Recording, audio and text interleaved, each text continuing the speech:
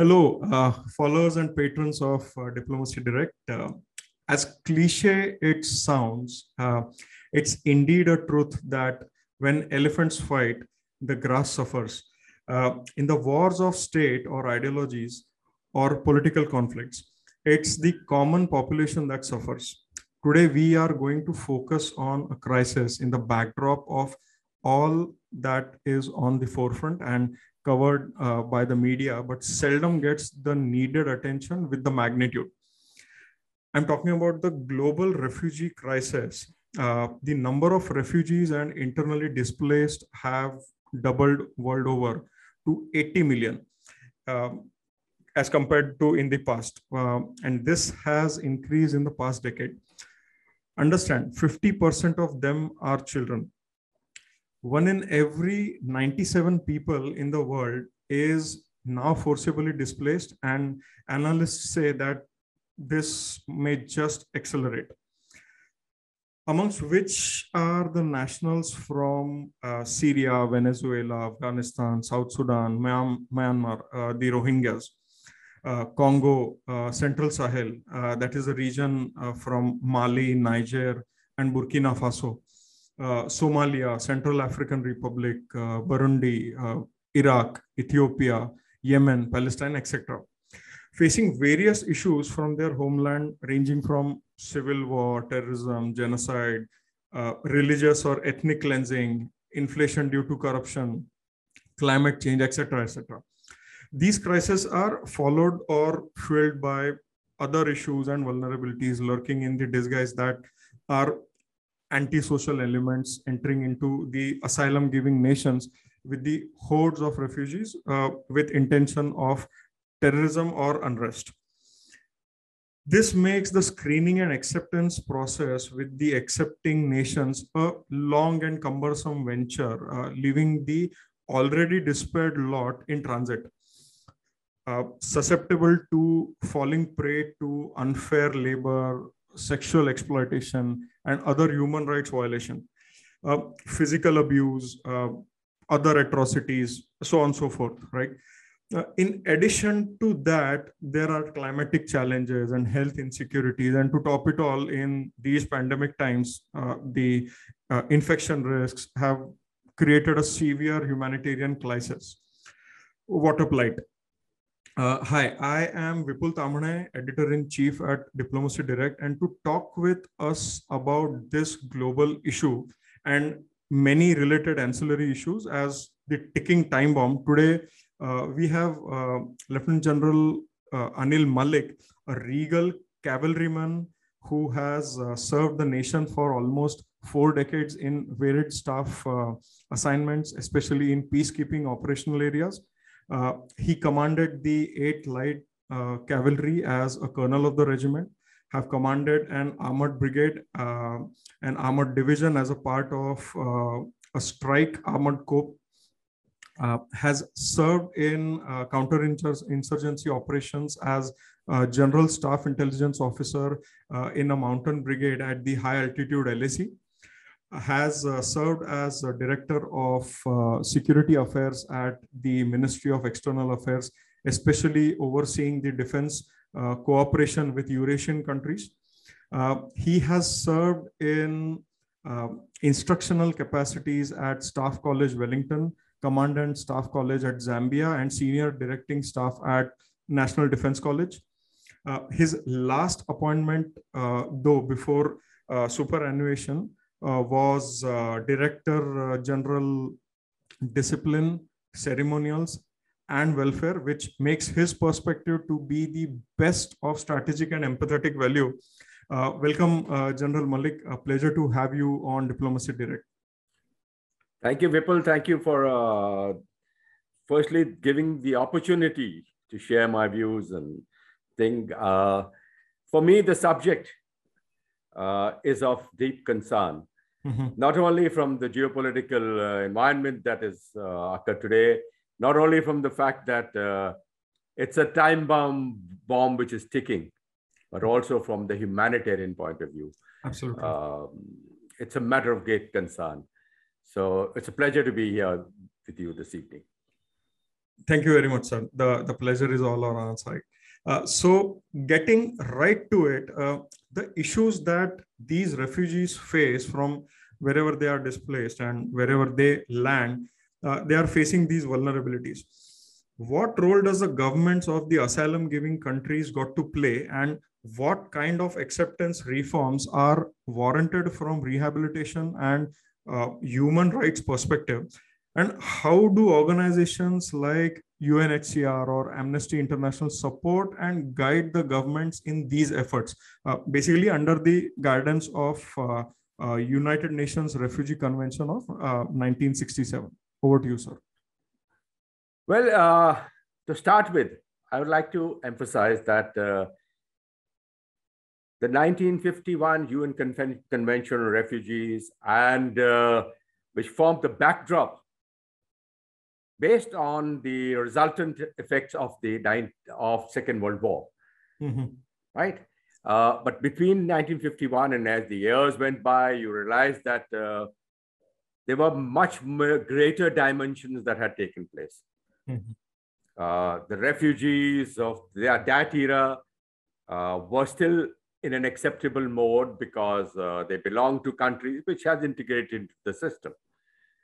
But as the years went by, you realize that the scope need to be further widened. That's why the 1967 protocol gave an open-ended era. It also extended the geographical reach. It also made sure that areas of concern, which initially were restricted, had further widened and given it the complete emphasis. And that's why the 1967 protocol, in fact, those countries which did not initially sign the UN Convention 951, a lot of them ratified the protocol, which also meant that whatever was there in the 51 Convention automatically became encompassed. And the United States is one such example, which had not originally, is not an original signatory. We'll talk about India later, but for the time being, that being the backdrop, you realize that we had created an agency which could take an international view, could understand where the maximum pain areas were. They could share their views with the countries involved, as also make the governments understand that while the convention very well, but there were your own concerns. Every country has their own concerns, right? The concerns could range from, I want to help. I am a good human being. I am a country which has a soft corner for people who are refugees, displaced, individuals, as well as the mass influx which takes place. And we are going through that era today. So there is always an economic concern attached to it.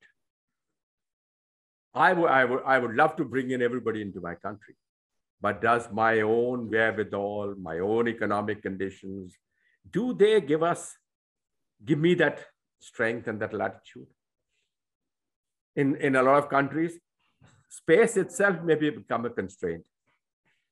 Then obviously, there are going to be political overtones. There are going to be religious overtones.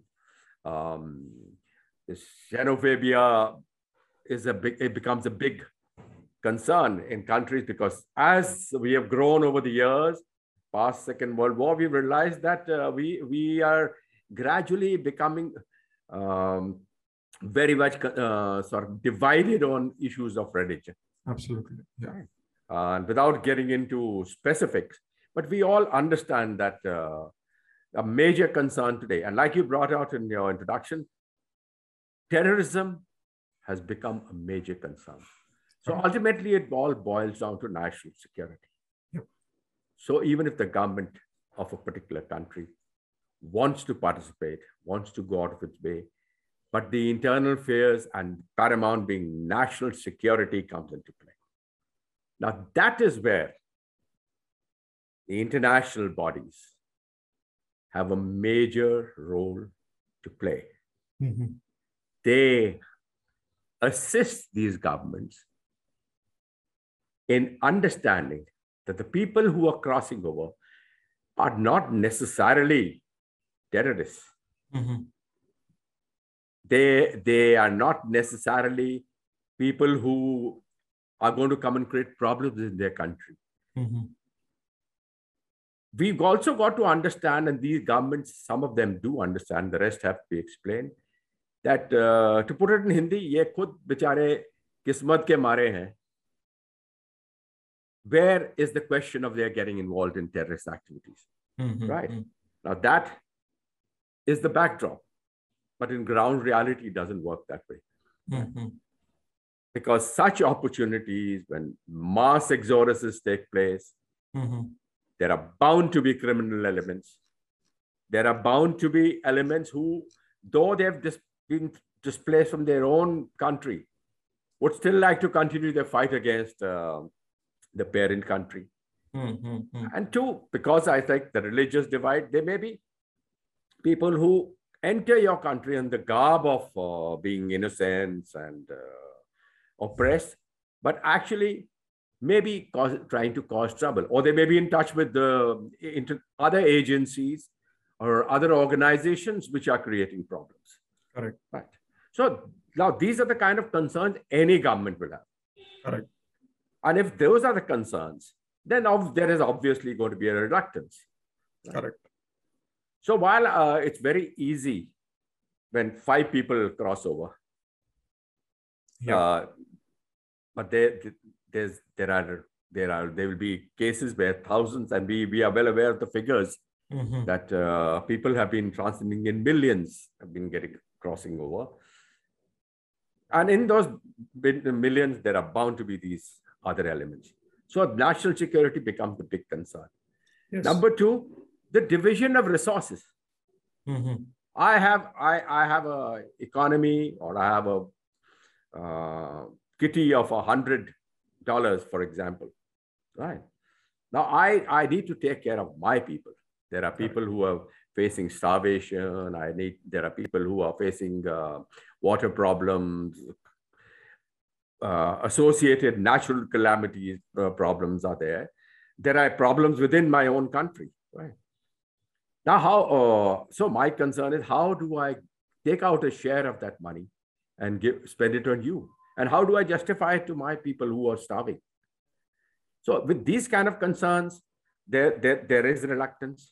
Mm-hmm. But then let me assure you that majority of the countries who are the signatories to the convention have taken it upon themselves, right?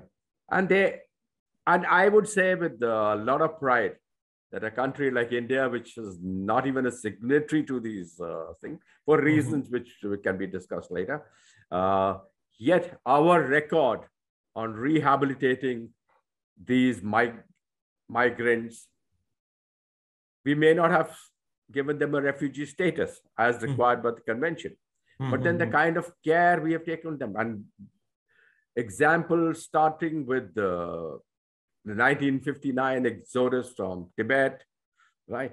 We know today that nobody feels that the Tibetans are not part of this country, or that it is not our responsibility. Absolutely. So that is a aspect which has been handled so brilliantly by these governments. Yes, wherever, of course. And if you look at Dharmashala, the cultural inclusion is so homogeneous that, like you rightly said, we don't feel that they are outsiders. Matter of fact, they are among one of us. Not only Maklodganj, but I'm based in Delhi, so I know that in North Delhi there is this place where we went a lot to eat Tibetan food, right? And you don't even feel that you're in a different country, right? Right next to the ISBD bus area. So they've been well absorbed into the system because there was a will and a willingness and a concern for them. But this doesn't always happen, right? We've had, and now we have the current issue of the Rohingyas, right? where the major concern is national security. So there's a reluctance, though the government, in this particular situation, and not only for the Rohingyas, in fact, the government of India has taken on itself on the Tibetans and the Sri Lankans, right? But a lot of assistance, support is being taken from the UNHCR. Where it comes to Afghanistan or the Chakmas or the people who are coming in from other areas, because we don't have a system in place to identify that who is a person who can be harmful. Absolutely. Right. So we are taking expertise. So these organizations, which we mentioned, UNHCR, Amnesty International, and there are a whole lot of these international NGOs, some Indian organization also participating, who fully assist the government in making that IT. And there are a number of cases. And there are these frameworks that these organizations come with that they have implemented as a templatized implementation in these other countries. But our government, where it faces is the budget dilution, as you rightly put forward. And also the resettlement initiatives are for sharing the risks. That means supporting the stability of the allies or the partners struggling to host the large number of migrants. Absolutely. And let me tell you that if they did not perform the way they were expected to, even a country which is a signatory may just decide to, all it needs is to give an application that I do not want to be part of this convention anymore. Absolutely. So these organizations have to be very cautious in how they support the government stand. Yes, there will always be differences of opinion. There will always be, they may not understand your concern and the government may not understand their concerns. But these are all resolvable issues. And that's why there is a lot of synchronization that has taken place across the globe, right? We know that in the United States, the president, after getting approval of the Congress, fixes a quota every year of the number of people who are going to be given a refugee status. I think now this year is about 125,000 is the figure for this year, which for 1922 is going to be increased double perhaps.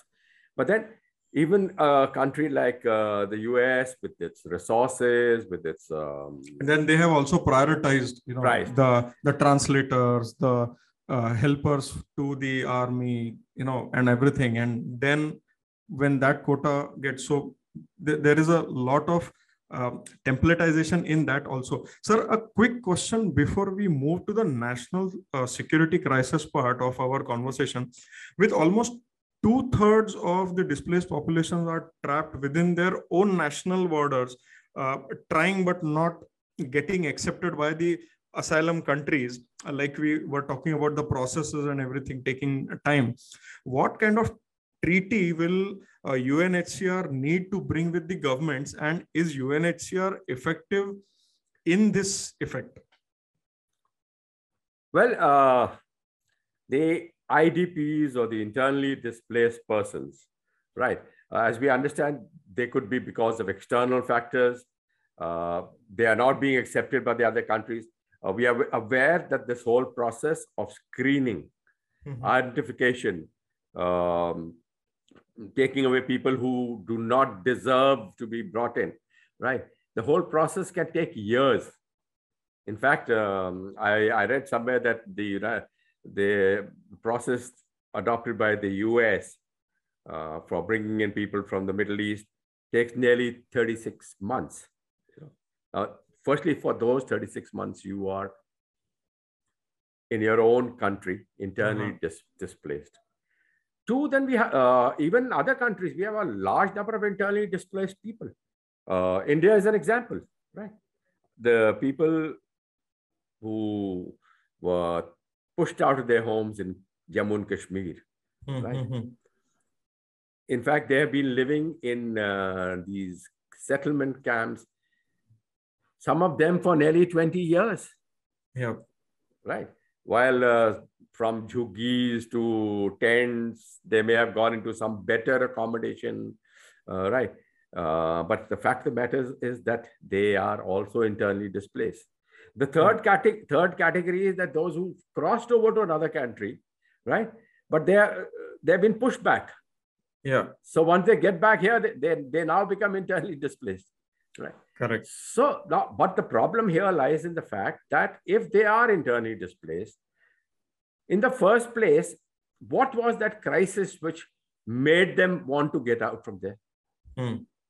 Is that crisis over and are they allowed to settle down? 2, are they acceptable in that country? Right. So, and those particular countries, maybe the fear of prosecution still exists. So there's still nowhere to go. Right. And let's say, for example, if you were to take the Rohingyas and try and push them back to Myanmar, it's not going to happen that easy. Supreme Court or anybody can say whatever they want. Yeah. It's not going to happen that simply. Now, to get the support by the UNHCR of those countries, which they are internally displaced, 1, they were displaced because of the condition. 2, they are displaced because of the economic issues, or because of the climate effect, or because of natural disasters that take place. Now, those who are from those kind of things, economic and thing, with the support and coordination with the international agencies, they perhaps may be absorbed back into their society. They may be given home. They may be given absorbed back into the healthcare system. What are their concerns after all? Education, healthcare, and shelter, right? And jobs, right? Absolutely. So to some extent, this would be overcome. But in the case of countries where they've been displaced because of internal dimensions, I'm afraid it's not going to happen in that simple a manner. Right? Correct. And the governments, from the national security, now stepping into national security point of view, extrapolating your point, the government's saying that if not the humanitarian reasons to, absorb them, but for practical reasons, because they have to accept the refugees. If they don't, ISIS or someone else will get them out, right? So it's a dual-sided sword. Sir, now Trump has always been criticized for his rhetoric of radicalized individuals entering as asylum seekers. However, this has been true and backed up by the data, like the Cato Institute observes that 88% of post 9/11 terrorist plots uncovered or incidences reported were with involvement of refugees.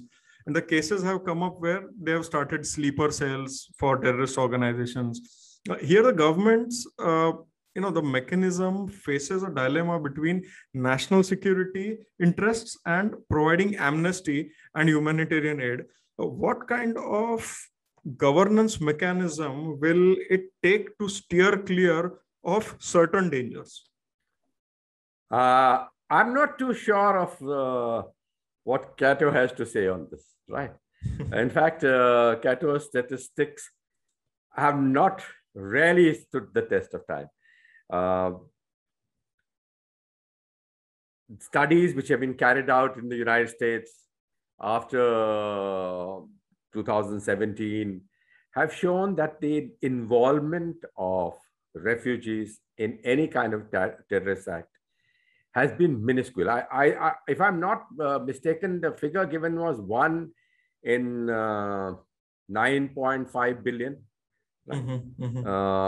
of an involvement. In fact, wherever you are able to absorb the refugees into the mainstream, there individuals can be there. You can take these kind of figures, 1 is to 9.5, 1 is to 13.5. This will happen anywhere, right? So, like you mentioned some time back, if I don't treat these guys well, ISIS will take care of them, right?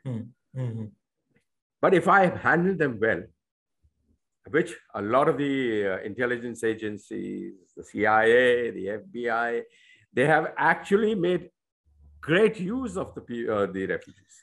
Correct. So globally, the asylum-giving nations are successful in combating and minimizing the radicalization by humanitarian aids as a settled population, because they also help in a way, one, to be grateful, right?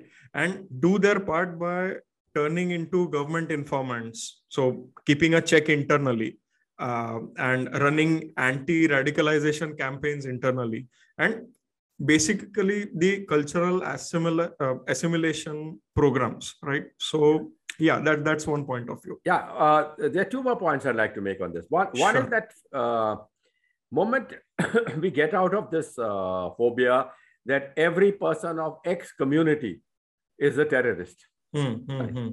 A thought process which has gradually stepped into and seeped in, and it's gradually seeping in even in our country.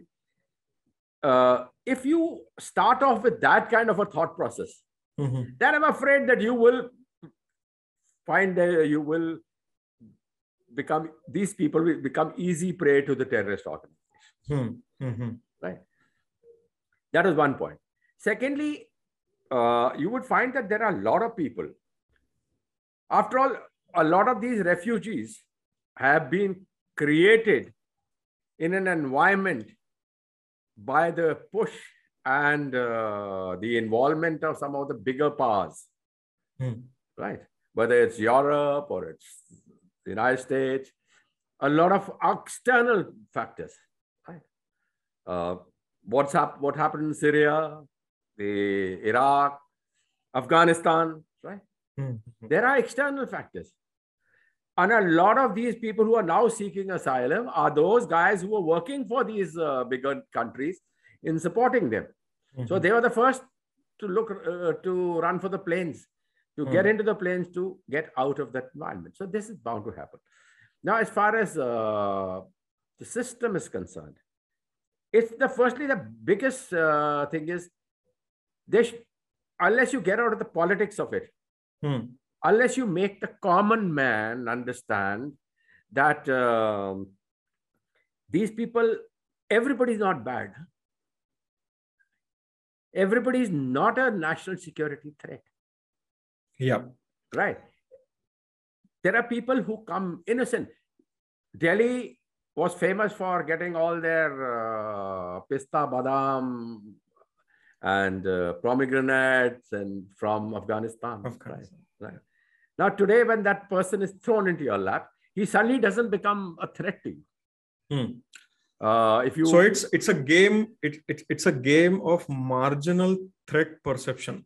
Yeah, absolutely, and we should look at for that. There is enough people within your country who are part of the sleeper cells, who've been absorbed in.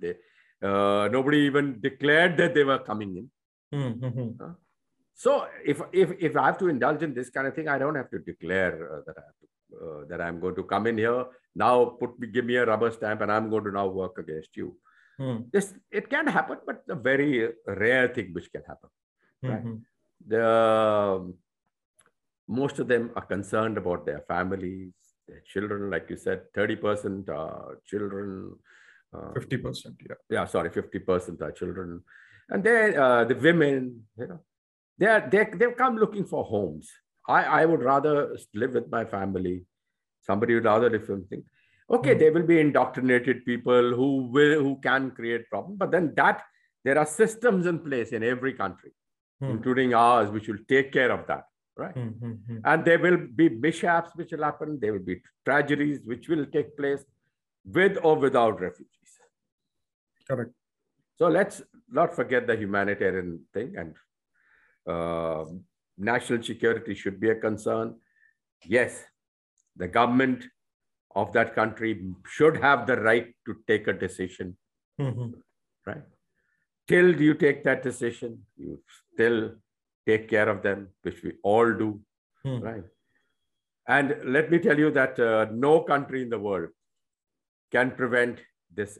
When it comes as a mass exodus, you can't prevent it. When individuals want to creep in, they will beat the systems. Correct. Right? So we need to strengthen our security system. We need to have systems in place which will take care of that. So looking at the entire refugee scenario, now we'll talk about like we were talking about this some time back. So threat perception, let's get into a bit into details. Sir, can you throw some light on what can be the risk assessment protocol? Now I'm getting a bit technical. So what can be the risk assessment protocol by the joint efforts of, say, intelligence agencies, military, border security force, or refugee asylum control agencies of nations to effectively allocate security resources for this by the means of said governance? Okay, so we'll specifically talk about India, right? Okay. Okay. As you know, we have very porous borders. We have, whether it be the western borders, the northern borders, the east, in the east, we have countries where for ages we've had people being pumped in, not only as refugees, but also wherever we had militancy in the northeast, there were enough people who were coming across. So you had systems in place. So you had intelligence, proper coordinated intelligence. Even when it comes to the western borders, we are able to pinpoint as to where the terrorist camps are. We are able to pinpoint where movement takes place from. But it's just that the vastness of the system sometimes prevents you think. After all, every inch can't be closed, right?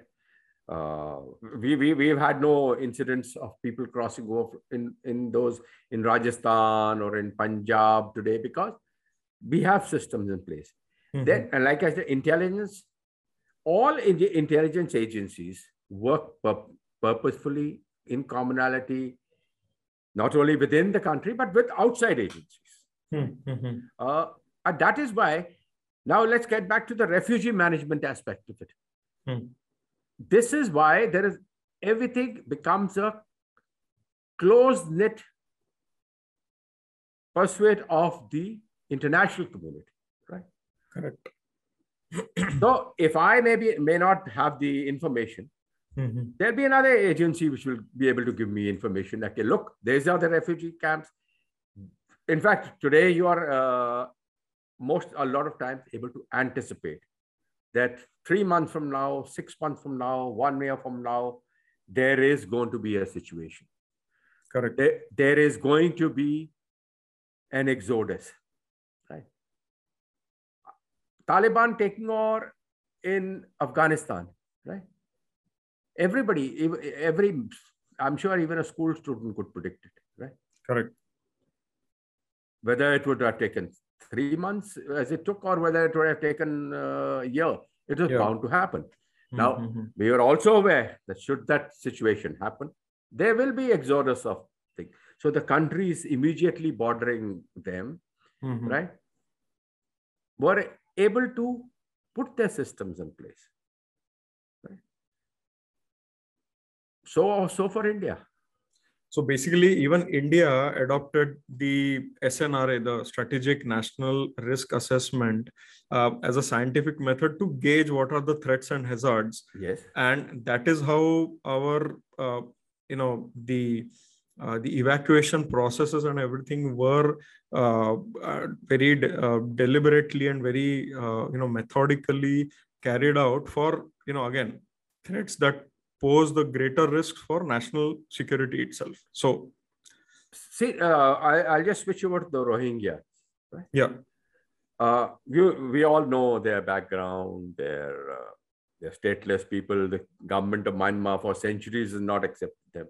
Right? They say these guys are Bangladeshi. Those guys say, no, we have our roots in the Arab domain. In fact, a number of people of this lot were not only Muslim, but they're also Hindus, right? Two, our common border with the Chin province. The people of Mizoram have an ethnic affinity with the Chin population, right? Correct.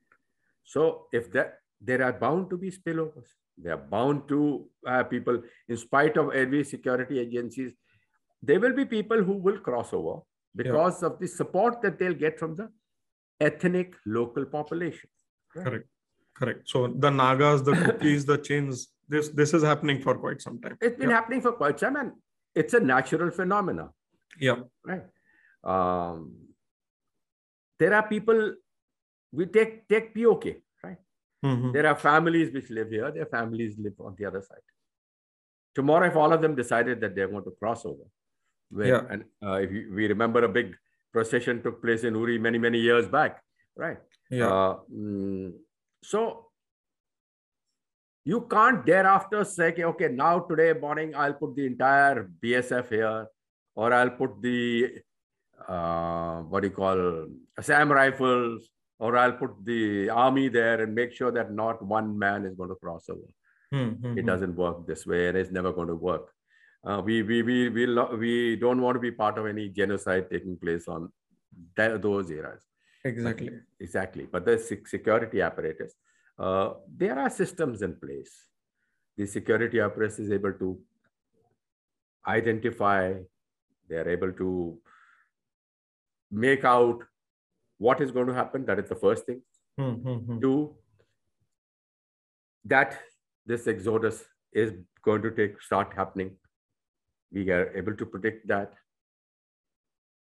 And thereafter, they are being monitored at every stage. Right? These systems are not in the public domain for obvious reasons. Right? Correct.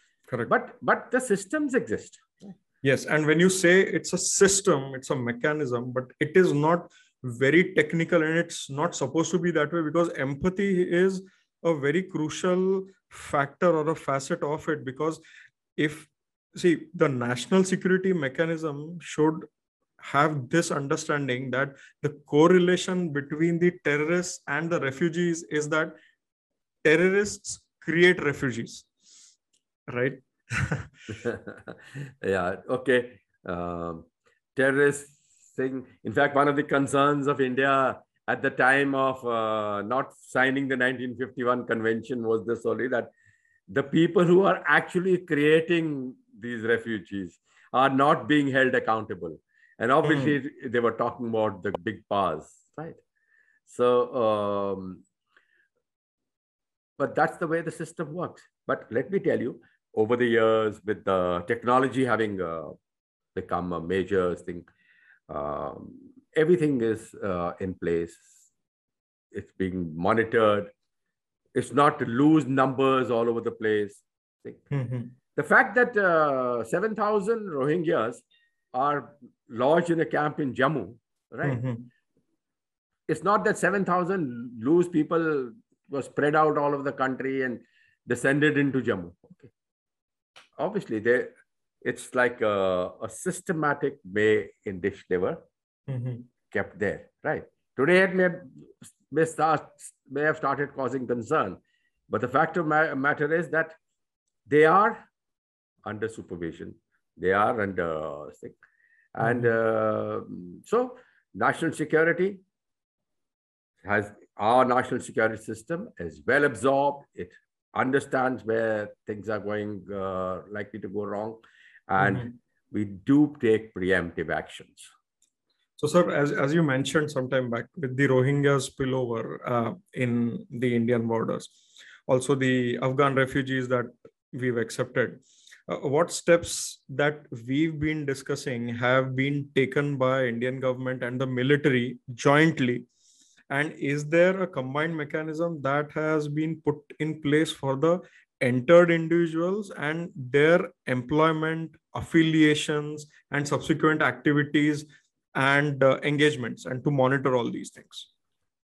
Let's talk about the Afghans first, right? Okay.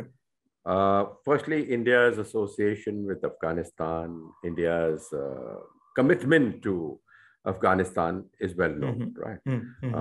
Our own interests have been openly talked about, and we have accepted that there are interests there, right? So the population of Afghanistan, not from today, but for ages, in fact, a very unique bonding exists between the people of India and those of Afghanistan. You got to go down again to, I keep quoting Delhi because it's easier to have a look. Go down to Lajpat Nagar in Delhi and you'll see the way the Afghans have been integrated in the system, right? A lot of them are still asylum seekers, right?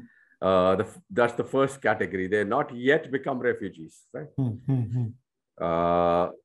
So the system has accepted that there are more refugees, as if situation deteriorates further, if they face hardships. A lot of them, who wants to leave his home and come?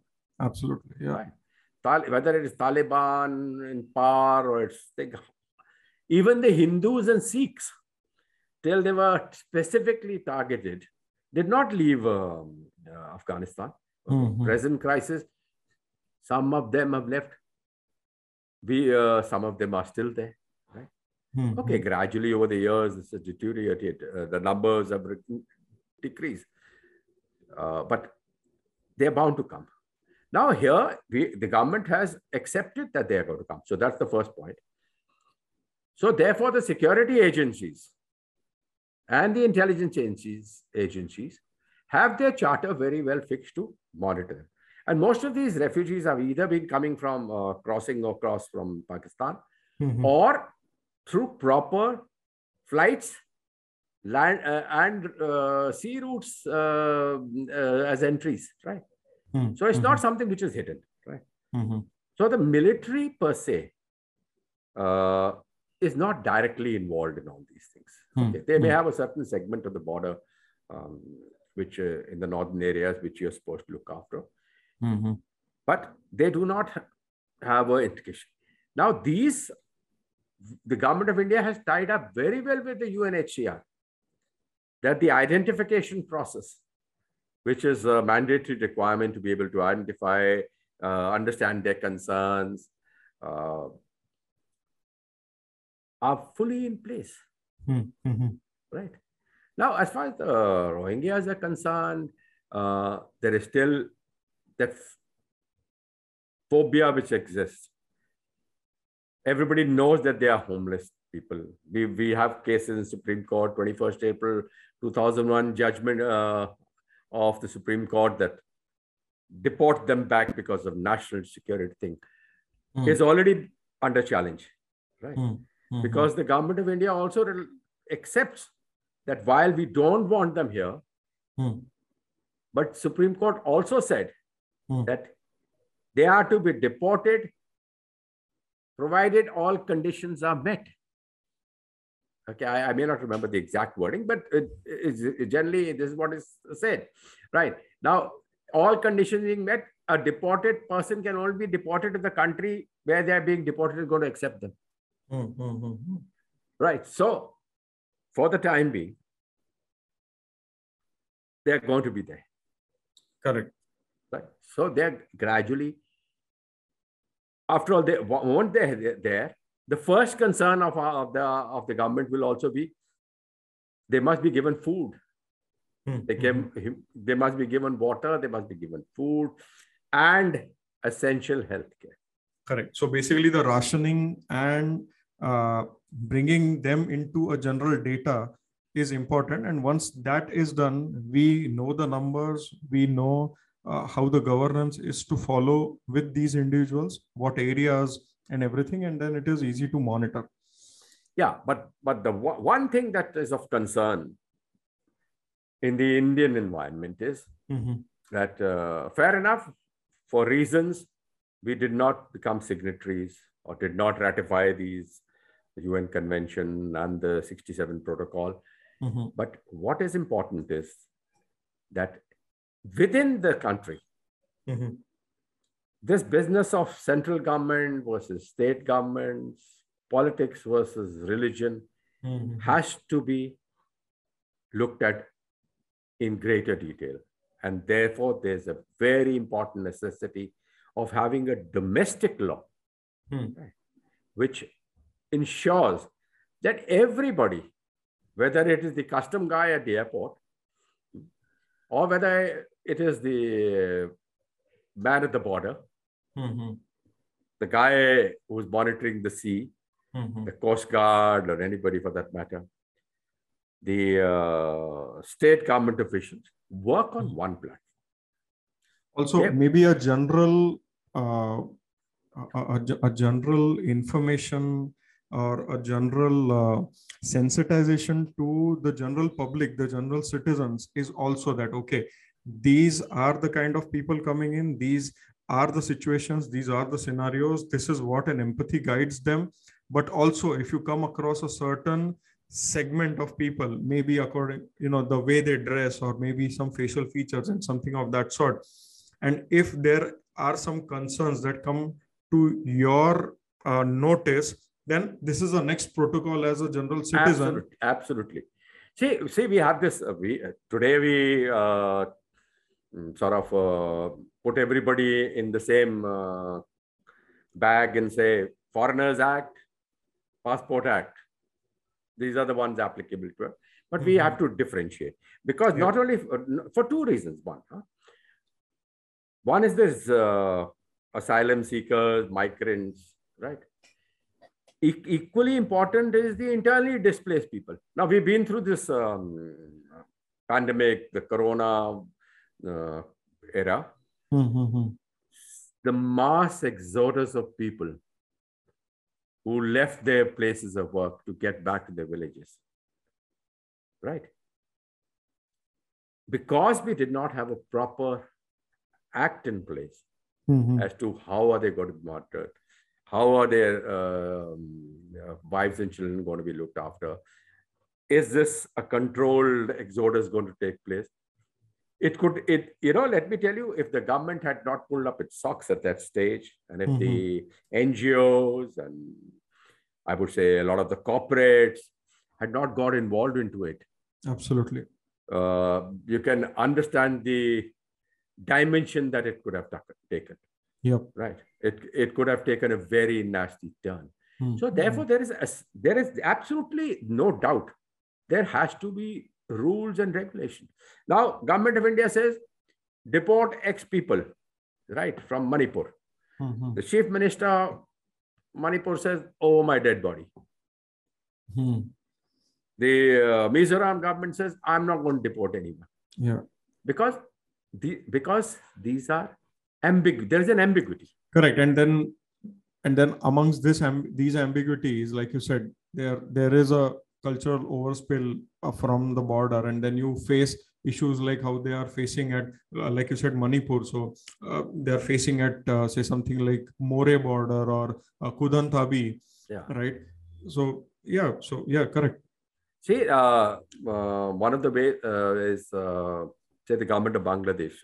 They are the country which is, whatever the term is, the biggest refugee camps in the world, right? And now while they are making all attempts to convince the government of Myanmar, in any case, their relations are never too healthy on the economic side, but they have taken this business seriously. What is the new? They've shifted a whole lot of them to this island about in the Bay of Bengal. Whole lot of these people have been shifted out from the mainland, from Cox's Bazar, and sent on to this Basun or someplace. The name there, I'm fighting the name. Right. So that's now become an organized thing. I think we know that they're going to come. Okay. One of the methods of preparation is that you make sure that the arrangements are in place. If a country like India can house 90,000 prisoners of war after the 1971 war in state-of-the-art PW camps, and I've had the privilege of visiting some of them, where all facilities were put into place. Yet, there was a system to the whole thing. Similarly, by the time we deport all these guys, let's say Supreme Court still insists, no, send them back. Government of India says, no, we're going to send them back. You're not going to put these whole lot into some truck and say, okay, leave them at the border and go away. Incidentally, I remember that a lot of these Bangladeshi refugees illegal immigrants would come to work in fields in Punjab, when the crop season was there. And when caught, they would be pushed across the border to the other side. And the next thing that used to happen, they would be pushed back this side. So this was a game that used to continue. We would not accept them. They would not accept them. And what's happening to the poor guy? Yeah. So let's look at it in a more humanitarian and a practical. I would more than humanitarian, I can even say in a more practical manner. By the time for a last note, yeah, how do we balance this humanitarian versus national security? How do you sum up this thing? Yeah. Okay. My take on this is this: the people who are here. That's the status. If they are here, first the humanitarian thing comes. They need food, water. Then starts all the paperwork, all these things, trying to establish who is clean and who's not. Right. That process itself, like I said, is time consuming. Everything takes time. Even though we've taking the support of the UNHCR for this purpose, the fact of the matter is it gets prolonged over years. A lot of them don't have documents. It's not easy to say, okay, so I'm so-and-so, here's my passport. Correct. People have left their homes with just one pair of clothes, perhaps, or not even that. Right. So what documents is going to produce? Yeah. So what verification are we talking about? The verification will take time. Now, if they're going to take time, then we must have a system in place that, all right, they will be brought here, they will be given their, we don't want these guys to spread a pandemic in our country. Correct. So they have to be looked after. So healthcare has to be provided. Food has to be provided. उसके बाद देखेंगे कि now we don't have to get too much involved. Today the electronic media will give you even means for educating the children, right? Correct. So why deprive the children of education? You don't have to start a school, right? But they are there. In Karnataka, I think there are about 20 schools which are there for the Sri Lankan thing.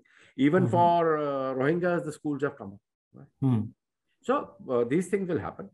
National security, yes, most important. You cannot afford to let down your guard. Okay. Correct. And for that, constant monitoring. There will be people, I mean, from these agencies which are responsible, the security agencies, who would form part of the camp. They're part of the system. You can, a well-trained man can make out that this chap can create mischief or he can't create mischief. Correct. And there is a certain handshake between the state and the central mechanism. Yes. Both from the security perspective also and from the governance perspective also. So, sir, we cannot talk about national security without talking about human security. That is why we don't face choice in our values and national security. Our values as Indians, are the drivers of our security, and these two things actually go hand in hand, and we can't lose that. If we lose that, we lose everything. So thank you so much, General Malik sir, for being on Diplomacy Direct and giving your valuable time. Thank you.